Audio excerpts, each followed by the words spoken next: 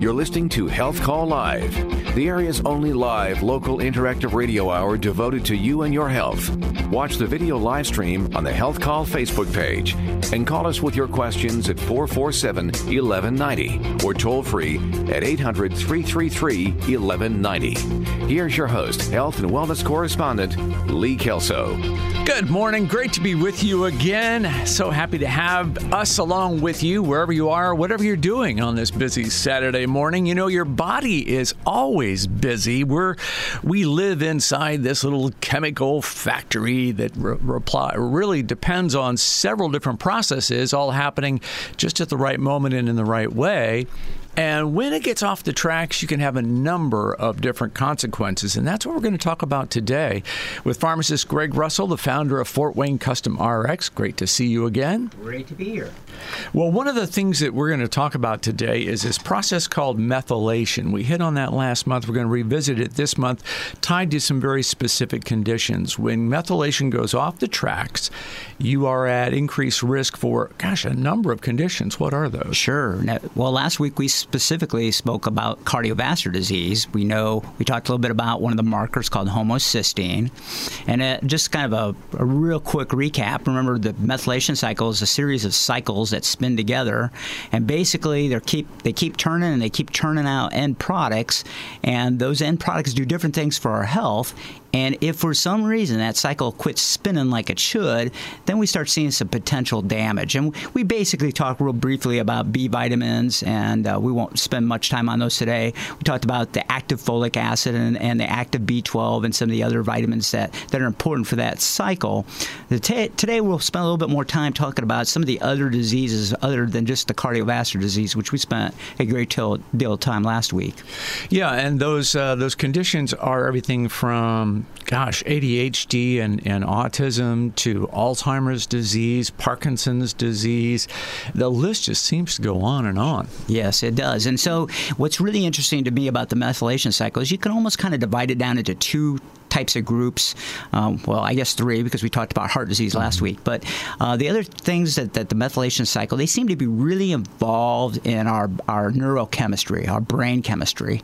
And so that's why when it's not working right, or when you have some of these genetic factors that make that cycle sluggish, that we need to look deeper. And again, the whole idea is to prevent, right? To prevent, we're trying to look 20 years ahead and try to prevent something that might happen.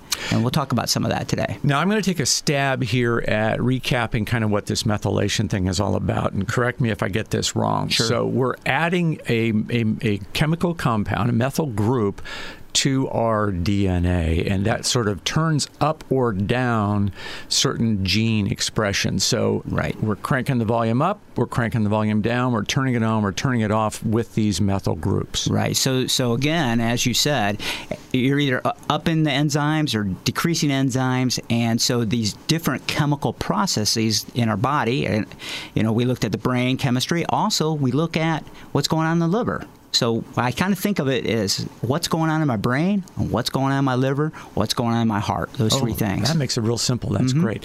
So let's talk about when we think about the brain and all those neurochemicals, what do we need to be paying attention to? Yeah, so, again, doing some of that genetic testing, seeing if our homocysteine is increasing, and that's something you can measure like yearly. And if you notice your homocysteine is increasing, then that should be kind of sending off some yellow caution, red flashing lights that, hey, maybe there is an issue here.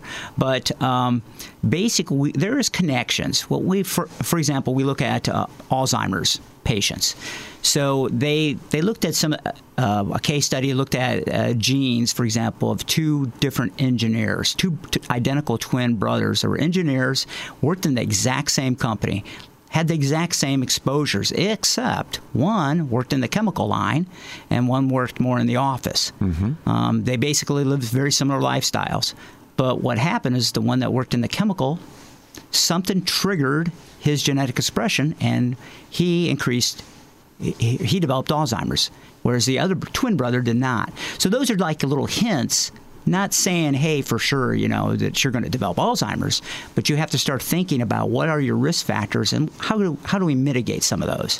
Yeah, and that is something that we can change. This methylation process is affected by not only the environmental chemicals you just mentioned, but stress and, of course, our diet, exercise, all those things. And as we age, the pattern of methylation changes as well. That's correct. So, for example, when we talked about the Alzheimer's patients, and we noticed this with Parkinson's patients, 2 different areas of the brain have methylation patterns. And they are looking for these specific patterns to see if they can be a clue that they can predict, okay, this person is at much higher risk for all. And they've been able to identify certain regions in the brain.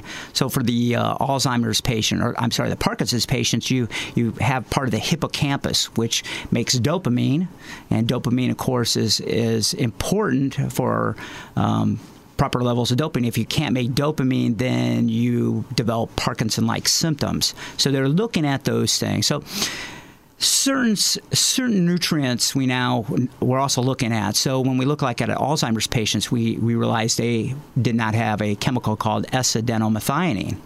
Okay, or we call it SAMe. It's easier to say SAMe than that word. Much easier. But that methionine portion of it comes from methionine out of that cycle. So what researchers are doing now is they're giving some S-adenomethionine to try to replace that for patients that are at higher risk for Alzheimer's disease. So the SAMe is available as a supplement. I can just take it, and does my body is able to use just as much as it needs? Right. It kind of look at SAMe. There is some controversy that if you take too much of it, you might cause issues. However, clinically, we really don't see that. That's more in theory. But SAMe has some neat applications. So one thing I love about SAMe is it's also anti-inflammatory. So we use SAMe for patients that have inflammation and pain, too. So who should be taking SAMe? If I have Alzheimer's in my family, should I just think about taking this stuff? Yeah, I think that's something you should consider if you have the genetic defect, or your homocysteine levels are going high. So, homocysteine is real simple to measure, and that would be one of my yes, if genes, funny thing about genes, right? I can love my mom, I can love my dad, but I can't pick what they're going to give me, right? Right. So, if you got a good gene pool, you don't have as much to worry about. But yeah, we use SAMe quite a bit. That's a wonderful thing. SAMe also has some relationship with has an antidepressant effect. So, really? Which is really interesting. And again, we have to be kind of careful with SAMe because certain types of antidepressants it seems to be work better with. Other ones were a little more concerned about serotonin syndrome because it is a methyl donor. The question is, can it ramp up serotonin and cause serotonin syndrome? So, that's a theory. It hasn't been proven one way or the other, but we use SAMe a lot, and it seems to have an antidepressant effect. So, boil that down for me into a nutshell. I should be thinking about SAMe if? I would think about SAMe if I have... number one, I have methylation issues, okay, by looking at testing. Number two, if I need an anti-inflammatory, SAMe might be a nice one to try because if kill 2 birds with 1 stone, per se, or maybe have some depression, whether it's mild. And of course, depression's a clinical disease, and I'm not saying that you should not get help for your depression, but sometimes people feel just a little blue. Maybe something like that could help. And with these types of supplements, how soon am I going to see some response? How will I know that it's working? Yeah, it takes a few months typically for this to work. SAMe, there's a study where they use SAMe versus anti-inflammatory agents like ibuprofen or naproxen, and they found it takes about twice as long. Whereas patients that were taking ibuprofen could see things within a few days to a week. It takes about double that time.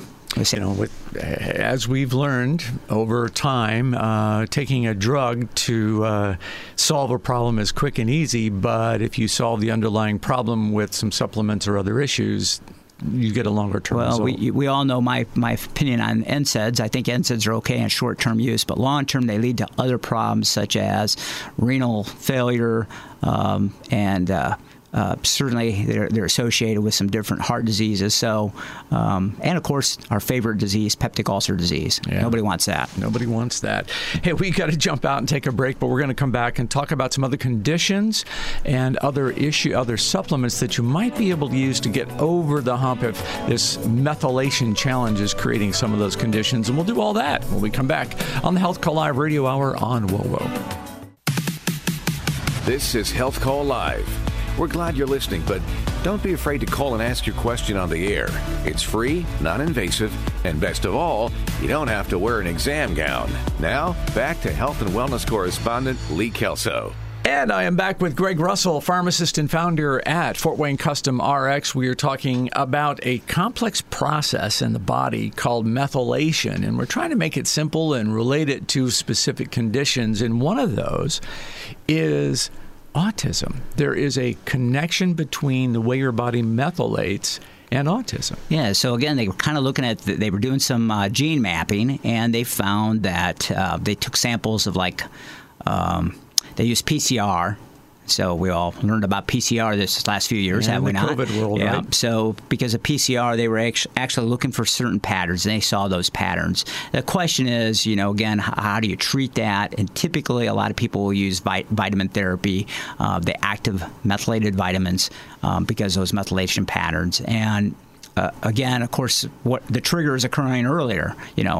Why is it? It's occurring sometime during the pregnancy or very shortly after the delivery. So again, it's fascinating research. I think more to come on that. Probably ADHD is the one that most commonly, and there are actually prescription nutritional products that are basically fairly similar to the over-the-counter nutritional products that we're talking about now. Of course, the prescription ones require prescription. Right. They tend to be real high dose. They tend to be very expensive too, and insurance doesn't cover them.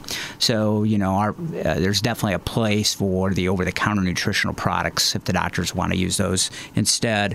But what they did on that course was they actually sampled umbilical cords of mothers, and they did a fairly large study. They looked at it, and again, they were looking for these methylation patterns, these gene patterns, and they found basically 2 or 3 different sites that seemed to be very common. The confounder, or what kind of is confusing about it, is they did the same thing with children. They took blood samples, and they didn't find those gene patterns. So, more to come. Why were they triggered? Why did the kids with ADHD have these certain gene patterns in the umbilical, but they didn't have them when they aged? So it's confusing data. But again, I can tell you from having hundreds of parents come in with ADHD for their kids, we put them on methylation vitamins, and it seems to help. So give me an example of what is a methylation vitamin that I would so take. The big one is MTH, which is methyl-tetrahydrofolic, and that is folic acid, the active form of folic acid. So we use those. We usually have to start low in the 1 milligram range, but it goes all the way up to the 15 milligram. And then we would also probably give some methylcobalamin, which is methyl B12. So those are the 2 common things that are given. So these are special activated vitamins. Right. Special forms of ordinary vitamins. Of ordinary vitamins, right. And then what effect what are parents telling you they're seeing? Well, they see the kids have better focus. Or their behavior improves. Now, it becomes very complex with ADHD. Not all kids respond like that, and sometimes we have to use some fish oils and some other type of things, and that's a whole other radio cast. Yeah, I think it might be. But, again, I always mention this whenever you're on. That is one of the advantages of working with someone like you, who is a clinical nutritionist and a pharmacist. You understand things from both sides, and you encourage people to come in and talk with you about absolutely. All of this. I think that's what brings me great joy, is being able to spend the time to explain these processes out and try to make a difference. That's great. So women and their special needs with estrogen, and what a powerful hormone that is in their bodies, and how does that affect the whole methylation cycle? Again, earlier we talked about how methylation occurs in the liver, and it's your body's detoxification process. It's one of the last steps to get the chemicals out. And so I tell people methylation, estrogen basically goes down 3 different pathways. It's like 3 different roads, okay? And there's a good road, and there's a less traveled road, and there's a a terrible road, a rocky road with lots of peril. And if you have too much traffic on the good road, they're going to start taking the arteries and start using the worst roads. What we're trying to do is prevent you from going off the tracks and hitting the bad road. So methylation is that process that helps eliminate those hormones and keep them on the highway, keep those cars on the good road. And so there's different things that can be done, but probably from the cruciferous vegetable point, there are two chemicals called diindolylmethane,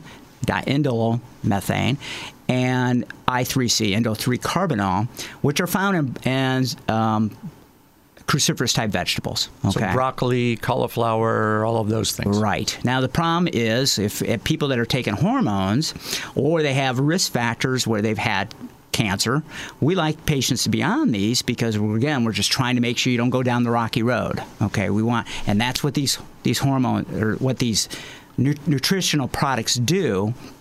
And so I like these products because they're very safe. But again, who's going to eat a bushel basket of broccoli sprouts every single day? Mm-hmm. I like broccoli sprouts, but I can't eat them every single meal. And then I want the potentized portion of it. So again, we're trying to help that metabolism, and it's also good for even men because we know testosterone also goes down similar pathways, and we need to, for example, if you have prostate cancer, we like these products too. So what do I ask for, or what are you going to steer me to? Yeah, there's actually two products that we use. One is called EstroGuide, and that has the diindolylmethane and the indole-3-carbinol in it, which is from the cruciferous vegetables. And I like that for most patients that we just are putting them on the estrogen products. We're just trying to keep them safe, and you take one capsule a day typically on that. There's another product that's the same thing, very similar, called CDG EstroGuide, and that stands for calcium D-glucarate. So it's basically EstroGuide plus another product called calcium D-glucarate. It's a more potent form, and I use that for women that have cancers, or if there is testing that you can do. You can do a urine analysis to see how much of it's going down the good highway, how much of it's going down the rocky highway. And those would be, and again, it's all gene driven. Okay, so we like to use that one just to make sure patients are safe that have really bad outcomes or they're experiencing side effects. So if I am interested, I've got your attention now on this whole methylation issue. How do I know that what I'm feeling might be related to a disorder there, and what can you do to help me with that? Yeah, so good question. And I'll back up for just a quick question. I also like